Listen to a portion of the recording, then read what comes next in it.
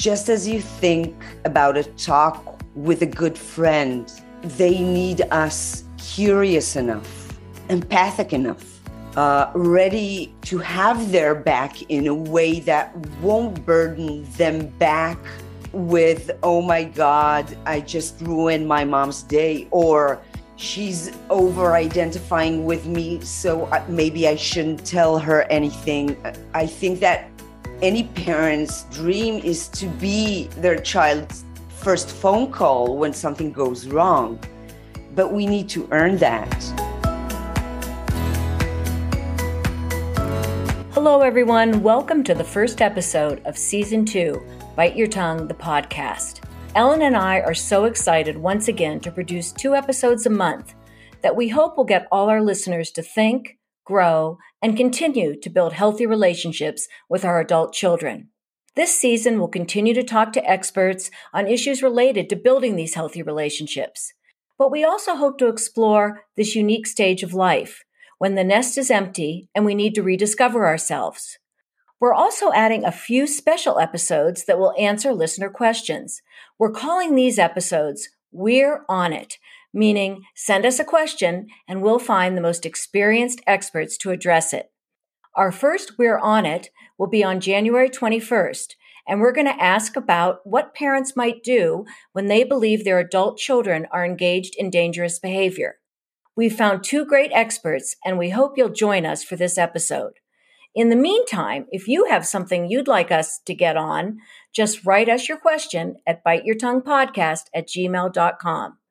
Now let's get on to our first episode, Season 2. Today, we're welcoming Einat Nathan. She's with us from Tel Aviv. She is the mother of 5 children, a parenting expert, author, and counselor in her own clinic.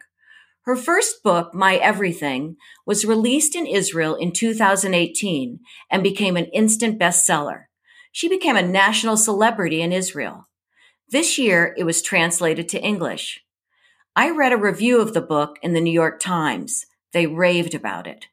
The book is now a #1 bestseller on Amazon and praised by media around the world. I ordered the book and I could not put it down. Yes, her book focuses more on young children, but in each chapter, I saw a connection to my life now, as a person and as a parent of 2 young adult children. I want you to bear with us. We had some technical difficulties during this episode, but her words are so strong and compassionate. We think you'll really love it. Welcome, Einat Nathan. We are overjoyed to have you with us. Thank you so much. Me too. Tell me a little bit about yourself and how you got into writing about this compassionate parenting. You know, we all read the tips and tricks and all that sort of thing, but your book has been compared or been said to be the loving answer to the battle hymn of the Tiger Mom, and will transform how readers look at raising children, resonating across cultures. How did you come to this? I think it was a part of my journey as a professional parenting counselor and as a mom. When I was a young mom, I always looked up to the, know-it-all experts, and they always end up making me feel like there was something wrong with me or there was something wrong with my children. And I was trying to find the most effective way to give young parents, accessible information they could use without the guilt. And it didn't make sense that, people that went through this journey just had it all figured out. So I think I chose honesty and vulnerability, and I started to speak out in the name of this journey that parenting is the most crucial thing we'll ever do. It never ends. And it doesn't make sense to have a recipe. It doesn't. You're so right. There are no recipes. Now, remember, our listeners today are mostly parents of adult children. And this is a huge new study, the emerging adult from 19 to 30 years old. Each of us followed all the recipes while we were raising our children. We tried our best. we wish we would have had your book. How can we take what's in your book and apply it to our life now? I think that with a lot of modesty and with big antennas, we can see that it's the same theme over and over again. You know, it's about having no control. It's about a lot of respect to raising different people, different than us, different from each other. It's about putting our ego aside. And it's about remembering that we'll always be in a role. We'll always be their parents. You know, it's not so rewarding, but it is in a way. What do you mean by that? It is in a way.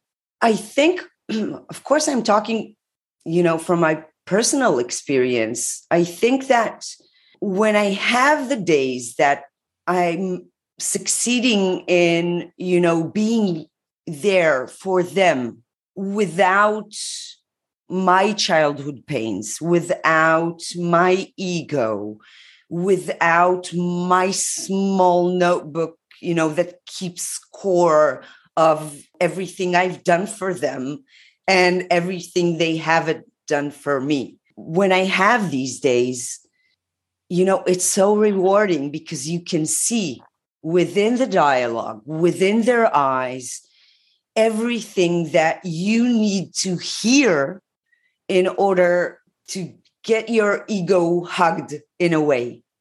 Let's talk about ego for a minute. You bring that up quite a bit in your book. Why is it so important, and how does it help us by putting our ego to the side? I think that my oldest son, which is 22 now, I think that he taught me this role.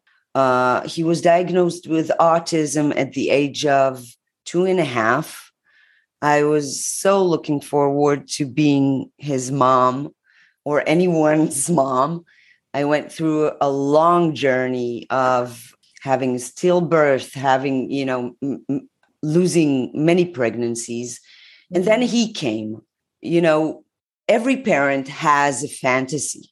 And I think that anyone that knows me, even for a short while, knows that the biggest thing with me is communication. I love talking to people, and I love listening to people, and I get nuances. And here I am with the child I've been waiting for, you know, having difficult to communicate.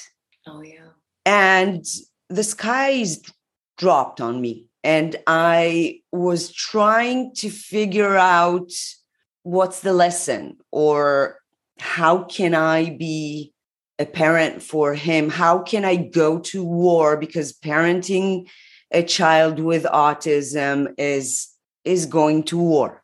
The first thing that I took on myself is to put my pain aside, and to put my worries aside, and to put the whole package of like 50 tons that made me everything I've done with this baggage on for him, in brackets, was not really for him.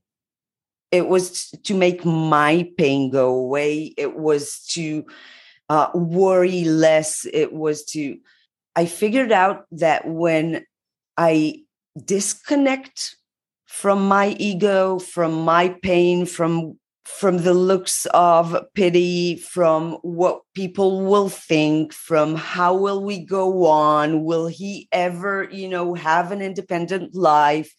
He was only 2.5 years old. And, you know, I needed to teach him everything. And he needed to look into my eyes and see in them that he's going to be okay.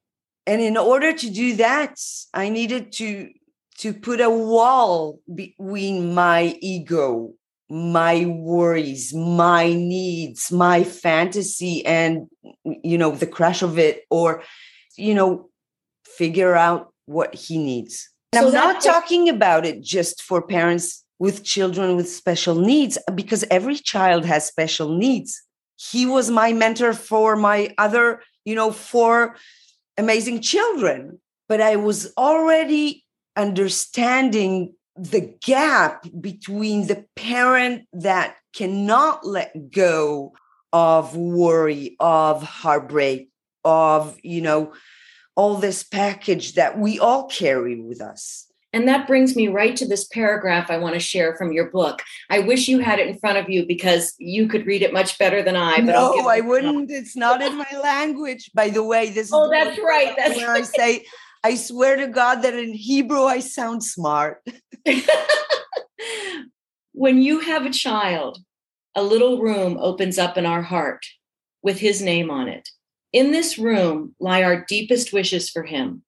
And at the top of that list is that his heart will not get broken, that he doesn't experience loneliness, shame, bitter, failure, hardships, that he won't get offended, that he will have an easy path and he will be happy with his lot, because happiness widens the heart. The problem is that every time this child copes with a breakup or hardship, something in our heart also breaks a little. And when our hearts are broken, we are no longer at our best. We are no longer sharp enough to produce what our child needs from us.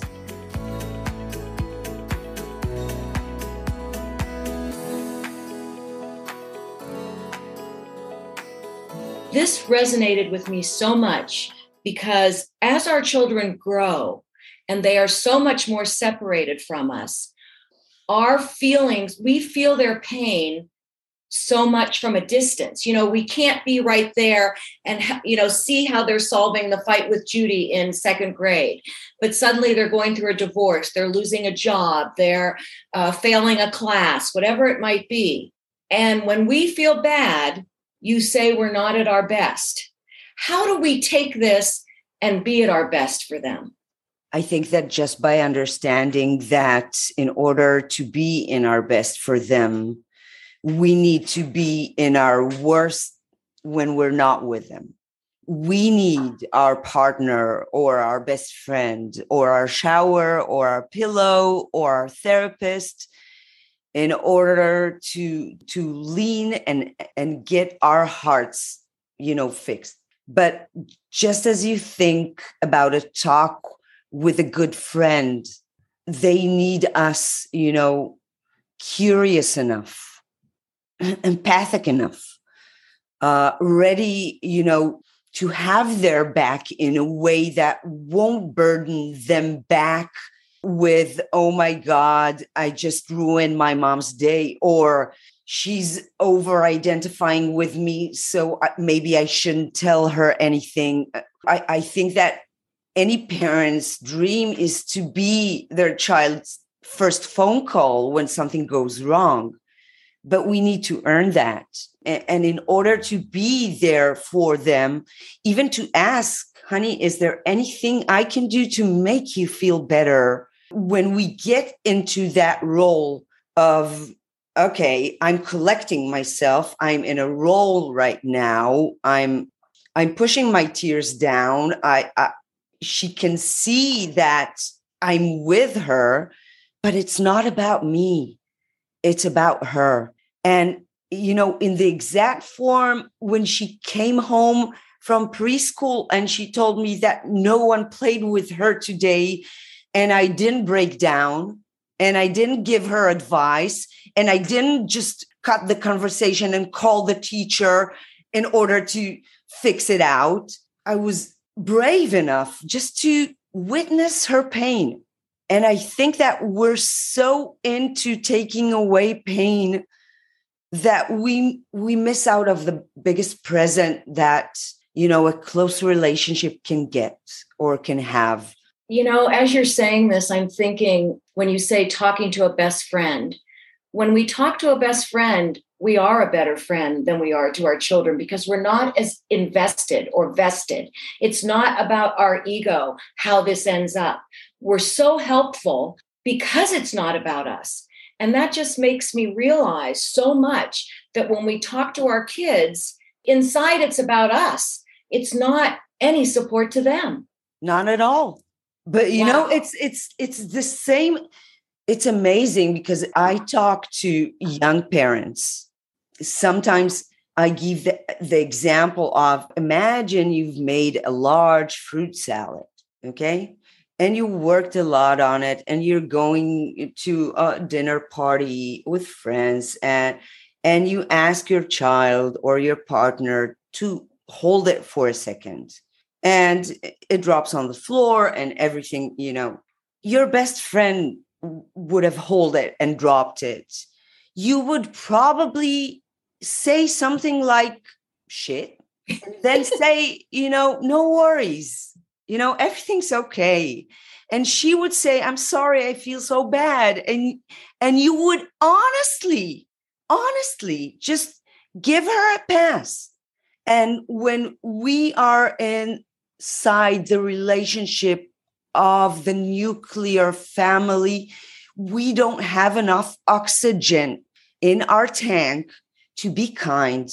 So it's the same thing, and even harder when there's adversity, when we think differently, when we want to say, I told you so. Next time, listen to me. But it's about practice, I think, because we all know as adults, what have we learned? I've learned the biggest lessons in my life from getting my heart broken. We can't spare them. As long as we don't relate it to our own heart. And that's the hardest thing. We can, meaning that they can get their heart broken, we can be there, but our heart shouldn't be broken at the same time.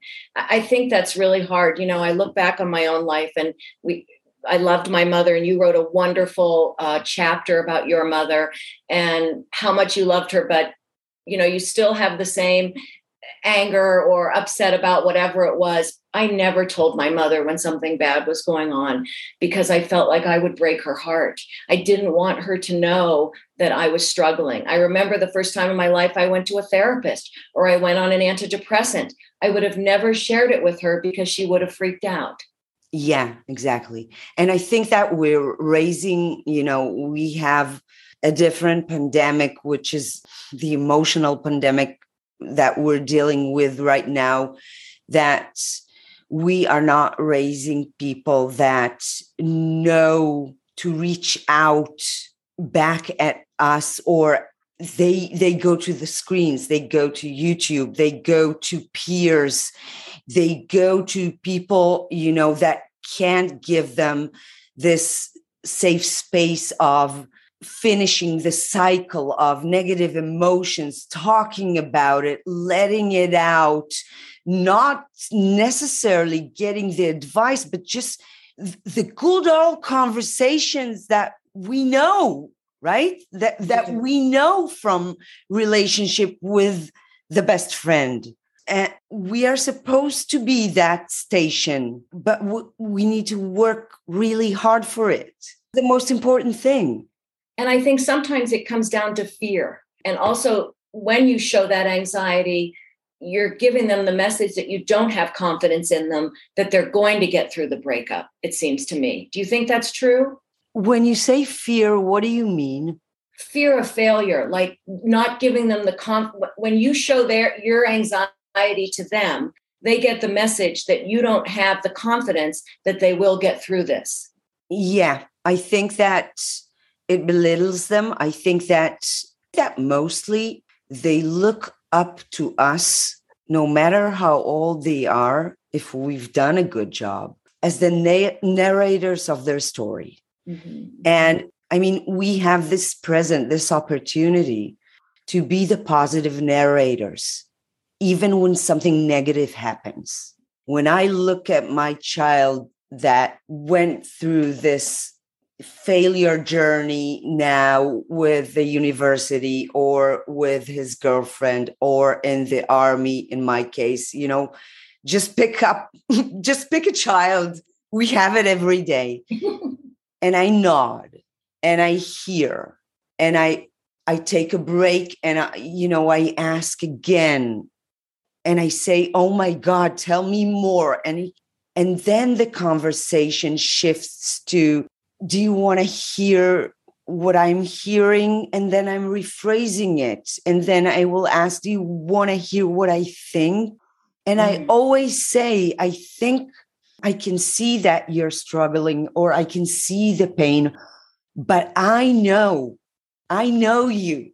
Ah, oh my God, I know you since I've held you for the first time.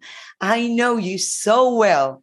And I know that you're going to get through this. I don't know how, I don't know what will be the end, but I'm definite that this is, the hardest point in this journey. And I'm so glad I have the opportunity just to, and I know you probably want to shove me away and say, how do you know? Or don't take my pain away. So I'm not taking your pain away, but I'm here. If you give me a second just to tell you that I know, I'm holding that thought for you when you don't know. Now we can dive inside your pain. Now we can, and this is being a positive narrator. And this is, how much I need someone to tell me today when I'm 50, I know you're going to be fine. We all want someone that knows us to know. Mm-hmm. That's so true. So true. I'm going to move to another topic here. You say in your book, kids are the best psychotherapy available to a conscious person. They take us back to the landscape of our own painful or thrilling childhoods. They are always the first to identify our weak spots, but most of the time they are a deep mirror that confronts us with the fact that we never were and never will be perfect. This seems even more true as our children become adults. Can you expand on that a little bit, what you mean by that thought? Of course. Do you have 5 hours? Okay, do your best in our short time. I think that it begins with them, just taking a front seat in our show. They're watching us for 20 years, for 30 years. They know us at our best, at our worst. They know our weak spots. And when they're teenagers, they rub it in our face. When a teenager has a tantrum or a rage or aggression, he's going to tell you what he thinks about you. And it doesn't sound sweet like when he was 4 and he said, "You're stupid, mom," or "I want a different mom." He's going to say everything. So we get this mirror that triggers us. But if we're not sensitive enough, this is the only mirror we'll get. I think that most of the time we have an opportunity to look at the places where we feel like we're stuck in the relationship with them. We feel like we're not supplying, we're not living up to their expectations. We feel like, triggered. We feel like we're not there for them as we are, for example, for their sibling. Or because, every child will take you through a different journey. And we need to be sensitive enough to ask ourselves the question, why, when she breaks down, do I get so overwhelmed? And when he does, I'm so cool and good with it. Then I get the fact that when she breaks down, I go back to being this 18-year-old adolescence that nobody saw. And, nobody took the efforts to find out why she's hurting. And I had to erase myself in order for my parents not to worry. And I'm not willing to erase myself anymore. But now, who am I confronting? Yeah. He is just me at the age of 20, fighting with me at the age of 50. Do you get what I'm trying to say? Yeah, I'm getting it. It's a hard concept. So it's a trigger. And we need to recognize the trigger by the places, where we're frustrated, where when we feel like we're not the answer for them as we would have thought we would have. If you'd give me an example for something you're struggling with, I can use that to explain. But it's there. Okay. Let me think about that. I might get back to it if I can come up with something. I was sitting this week with a mother. I have a private practice, right, 5 days a week. And there was a mother, 26-year-old adult, who's living away from home. And she was just talking on and on about the car insurance that her daughter won't do on time or won't make the phone call on time. And she was driving her insane because she was not safe. And it's the third year she's like making phone calls and asking her and begging her to make the insurance because she can't drive without the insurance. And I asked this tiny question about why is it that a 26 or 27-year-old independent girl that she raised so well, why does it trigger in such a way that I told her that I see a frustrated child in front of me. She's not listening to me. She's not. And then she began to cry because I've asked her to talk about childhood experiences when the bottom line was something scary is going to happen and they're not listening to me. I get it. That makes it much clearer. Yeah, much clearer. And I was trying to think of a situation. I thought of one, but it's similar to what you said. So I don't think we'll go into that. I want to talk a little bit about relationships. You say at the beginning of the book, parenting is all about relationships. And that's what really also resonated with me, because I think those relationships have to really evolve as your child becomes an adult. And I feel like I have not done a good job, to be honest with you, of letting that relationship evolve, because you have to let go. You have to let your ego aside, all of those kinds of things. But it's never too late, I know. And that's why I'm here with you. Okay. So help us with that. A parent who thinks, maybe they haven't done the best job at evolving that relationship. Where do we start? How do we look at that? How do we look at ourselves differently, our child differently? Help us with that. I think that we have to start with a lot of compassion to ourselves, because no one taught us relationship. Because when we grew up, it wasn't about relationship. It was about survival. It was about, just keeping them alive, or, raising children that would be doctors or lawyers, or, that can support themselves. So the evolution brought us to a place where we were privileged to talk relationship, but it's new and we don't know how. And I think that the first go-to would be any close and intimate relationship that we are already a part of. And it will always be about, value, self-value, or acknowledging the other one's value, and about, putting criticism aside.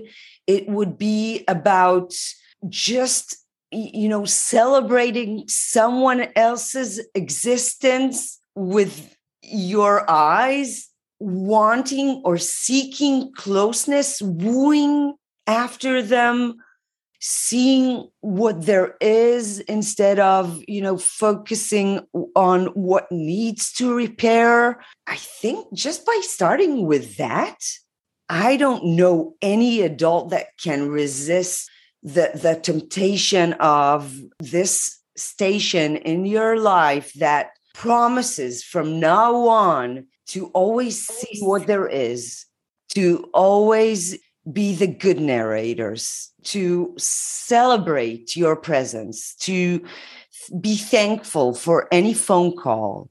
And still, with a lot of humbleness, know that we are not the main characters in their show, in their play, but we are very important ones. Can we ever say to them, I haven't done a good job and I want to do better? Oh my God. Well, I'm just asking, or do we just try to do it? Or can we say, I'm not sure I've let worry get in the way. I've let my ego get in the way. I want to be a positive narrator, as you say. Or is it better just to do?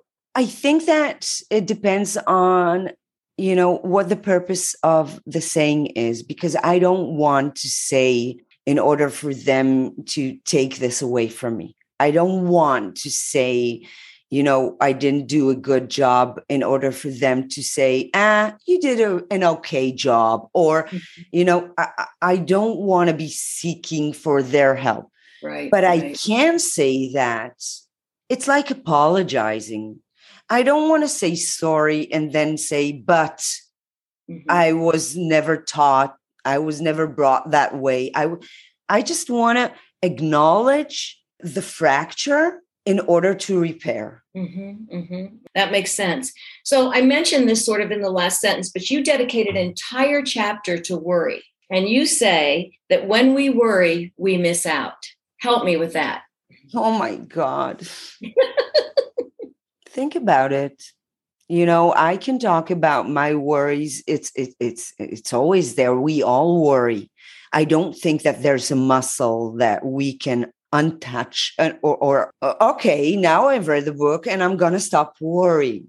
I think that we need to understand that worries, like guilt, by the way, they're not here to serve the purpose of, the presence, or they're not here to make us do something different.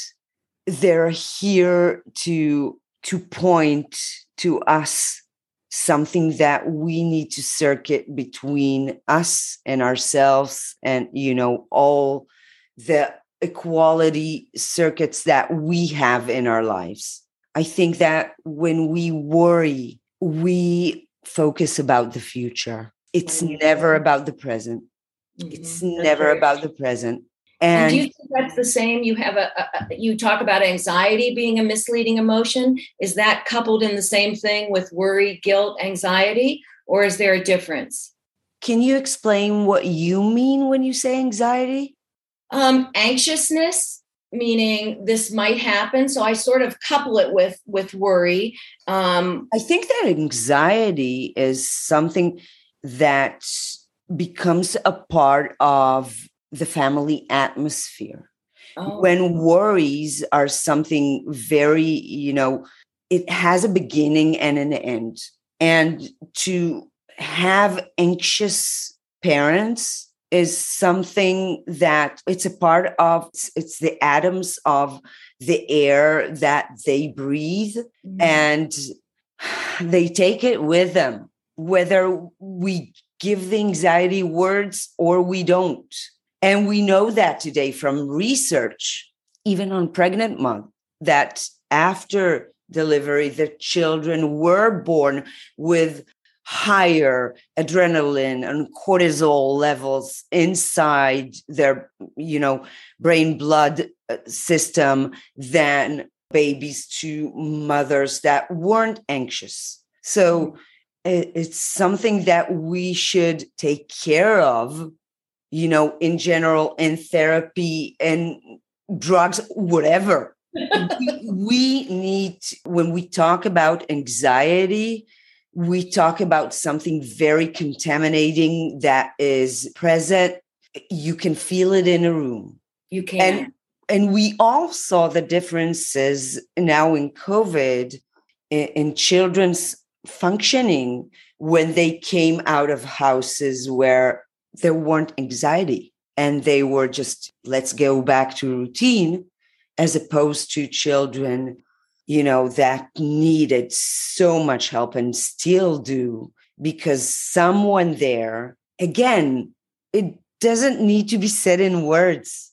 Children feel it no matter how, if my daughter is pregnant and I'm anxious and I pick up the phone, just answering, everything's okay, she feels it. It's like, it's the air they breathe.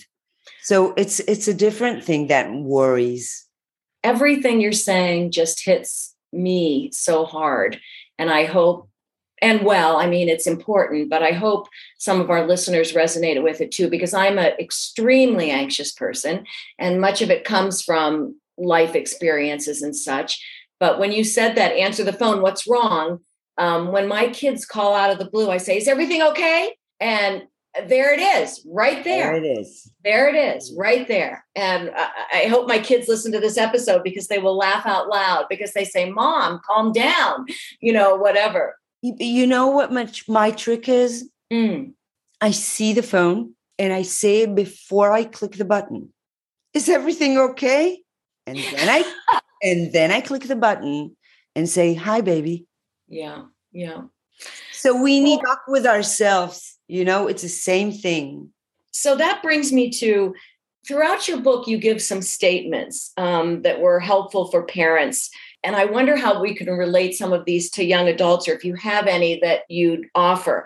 A couple I pulled out was, when your child's angry, I understand that you're angry with me, or I'm sorry. You talked about those two phrases being really important.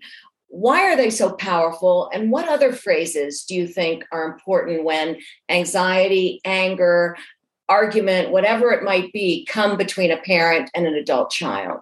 I think that when we communicate with our children and they're in distress, and we've talked about it since the beginning of the episode, and we have the ability to take a deep breath and understand that our job is to facilitate this space for their negative emotions to come out and for their story to be shared in order for them to be mentally well. And it was never, ever about behavior, going back. It's what I'm trying to tell young parents.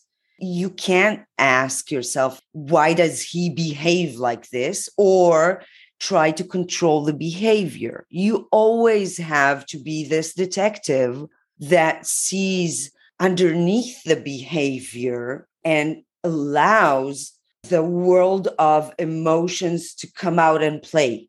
So when we get the stage or the front seat for negative emotions, we need to understand that this is placing therapy. This is the magic wand. This is the first and the most important job that we get to do in front of our children, because they might not have a different place to go to with negative emotions. They can definitely not do that at work.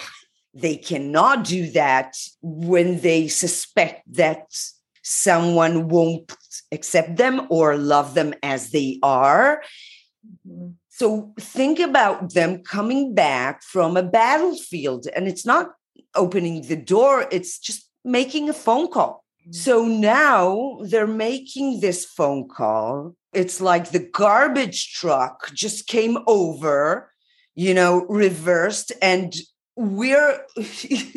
they're piling up their garbage over us, and we are supposed to say, that's very interesting, let's talk about it. I think that until we won't get that this is the number one mission, I think that Banksy said we are willing to do everything for our children, except to accept them for who they are. I think that you need to say that one more time. We are willing to do everything for our children, except to accept them for who they are. And I think that I can talk about my pain. I never, ever found that place that can, 100% not put me in a test or, send me the message, you can rest. You're okay even when you're not okay. And I get this opportunity to raise young, and they're still young, they're my babies, adults, that in a way, when I do that for them, I'm kind of hugging the child that wasn't given the opportunity just to be. You just said that so beautifully. You also talk about your book when you get to adolescence. You say parenting an adolescent is a separate mission. Well, we've done that. And we think parenting an adult child is a separate mission. Any thoughts on that? How do you see parenting as adult child as a separate mission? Well, they're out of your home. Mm-hmm. They're completely independent. I never felt it when they went off to college because they came home for vacations. You were still footing the bill. You were still a parent. Okay. So I think when they're really on their own, they're supporting themselves. They have a relationship in their life that is more important than you, and it should be, whether it be their partner or their spouse. You become secondary. And so you're not sure of what your role is. It's a confusing role.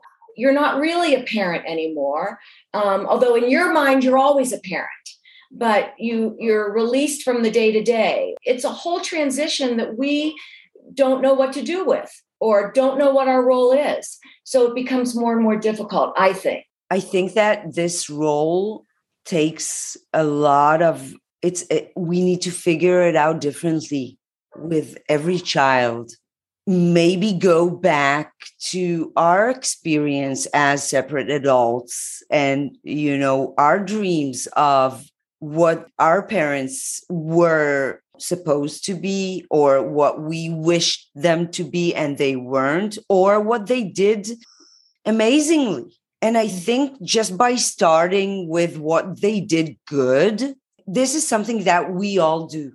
And it's a good start, whether it is to make one phone call a day or whether it is to be the one that says, I'm not giving up on seeing you twice a year or once a month, or if we're close. So let's work out the terms and condition of the deal. I'm willing to, reserve a hotel or a vacation. I'm willing to cook the best food I'm here. I'm here to let you know that I don't depend on you making me pleased or happy, but I do depend on being in touch. I miss you, baby, without the, don't feel guilty. Without the guilt. Right. Yeah. And I'm saying it. Well, and I think it's hard because we also then compare ourselves to others. There are some parents of adult children where the child lives down the street and they see them every day, or the child calls I'm sometimes with a friend where they're getting a call from their daughter 4 times during the meal. And I think, did I hear from my daughter this week? Mm-hmm. And so my expectations become greater because I see what others have. But then I think, well, my child's living a very rewarding life.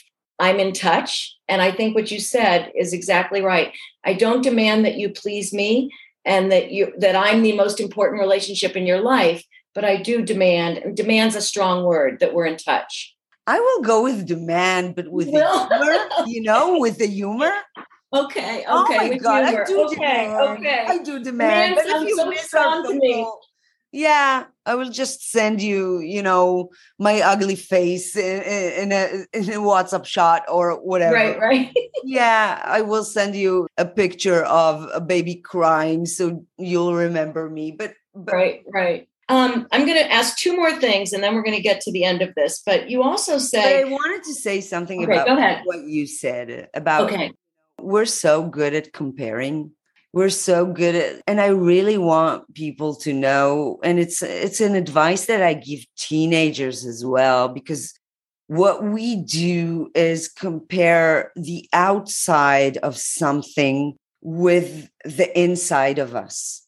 And it's not fair. We always look at someone else's perfect picture without the struggle, without the multi-layers, without the complexity. And we try to figure out why it's not the same with us, when what we do is compare our worries or our inside or our insecurity with the fact that she got 4 phone calls, or with the fact that she posted on Instagram her child kissing her and hugging her. And I said, my sons don't like to hug me.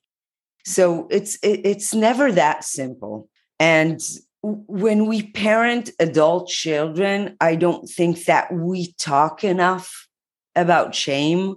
I don't think that we talk enough about the feeling of failure. I don't think that we talk enough about our vulnerability or the hard parts in that journey. But when we were young moms, we sat at the playground and we talked about what she was eating and how she threw a tantrum in the mall, and everyone felt normal. As they grow up, we don't talk enough, and we can be our support group. And I think the reason we don't talk enough is because of that ego getting in the way. When they're little, they're not done.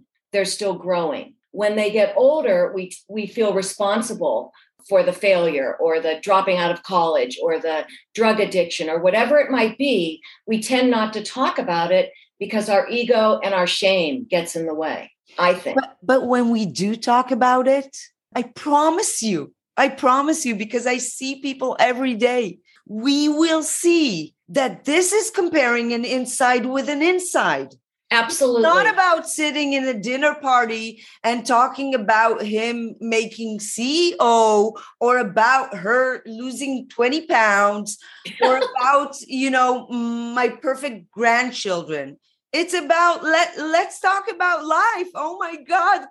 You are 100% right. I moved to Denver from New York City. And one of the reasons I love New York so much is because everyone talks real. And some of it's the anonymity. You may never see the bus driver or the person sitting next to you on the subway again, so you tell them everything and they tell you everything. But at the dinner party, you don't.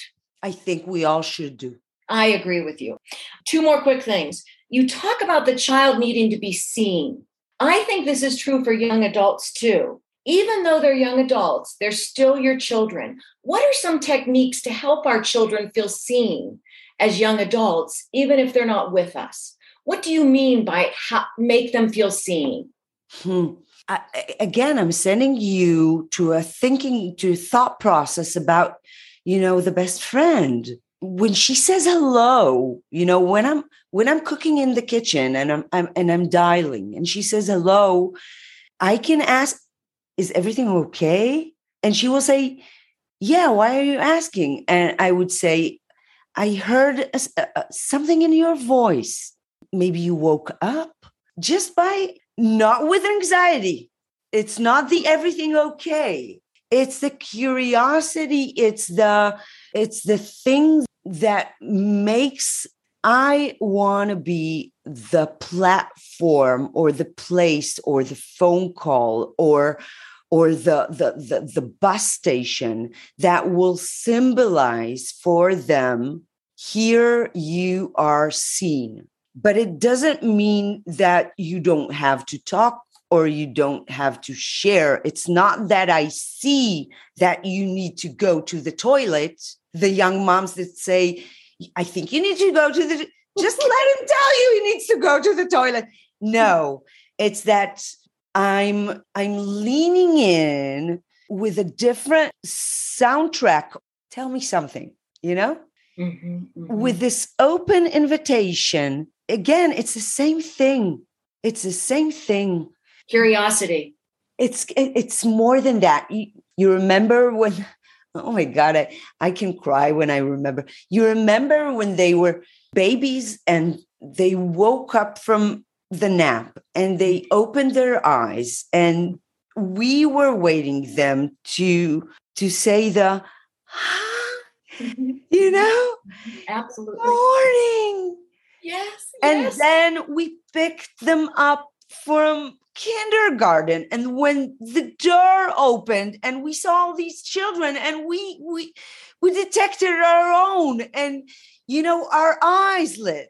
And then it's the same thing. It's this emotional state of Oh my God. I don't care if you have 2 seconds to give me. It's not my ego asking, why are you always calling me from the train? Or why don't you ever call when it's not that. It's like anything that you're giving me, I'll take. So beautiful. So what I usually ask my guests when we close, what would you want our listeners to take away from this conversation?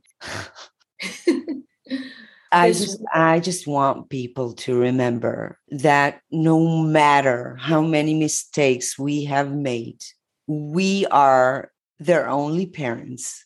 And just by being their only parents, just by being their only mom or their only other mom or their only dad doesn't matter.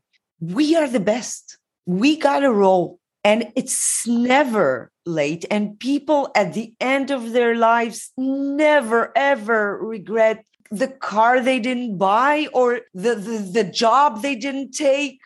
It always the time I didn't spend or the relationship I wasn't invested in enough. So just by understanding that we are the best just because we are theirs, and they are the best just because they are ours, and nature made it. It's the genius of nature. We can own that, and we can take accountability for every minute or every day, or put aside criticism and worry and cherish closeness and relationship and friendship and trust and dignity. And just think, I'm going back to this again, because I have the privilege of losing my mom and having this empty space where I can project, and say, if she was here, I can project the perfect story. And I know that if she was here, it was far away from being perfect. But I'm using that in order to be that person in their lives. And it doesn't always work. But I wake up every morning reminding myself that if I've done this, I've been a good mom today. Thank you so much. Before I say goodbye to you, I just want to know, can you share with us what your next book is about, since it's already in Hebrew? Of course. Okay, tell us about it quickly. It's about teenagers. It's getting... Oh, okay. And then the next one's going to be young adults, right? I think that teenagers already takes us there. Oh, that's probably true. And hopefully, yeah, I want to be a grandmother. No pressure.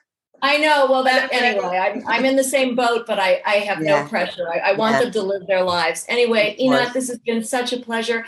I feel so grateful that you responded to me and that you agreed to speak today. So thank you so much. And thank you for your writing, your mind, your thoughts, and your compassion. And I want to say something back at you that I heard in the subtext of, the pain and guilt that we all share as mothers. Just by having this conversation with you, I think I want to be your child. I want to be your daughter, because I'm serious. There is something about the safe space. There is something about your good eyes or your kindness that comes through in a way that is so authentic. And I want to thank you for this hour of making this space for me when I'm talking a language that I don't know well enough, when I'm, anxious, when I need to know if I'm understood. And I felt like I'm so happy that I got to Zoom with you, because thank you. No, seriously, because when we get to, I think it's another tip that we can give our listeners, that although, texting is great, I'm not, technology is great. There's nothing like looking at each other's eyes and just feeling safe. You're so right. Thank you for that. Thank you so much. And I know it's nighttime in Israel. Have a wonderful evening. Thank you. And Happy New Year. Happy holidays. Happy New Year. Yeah.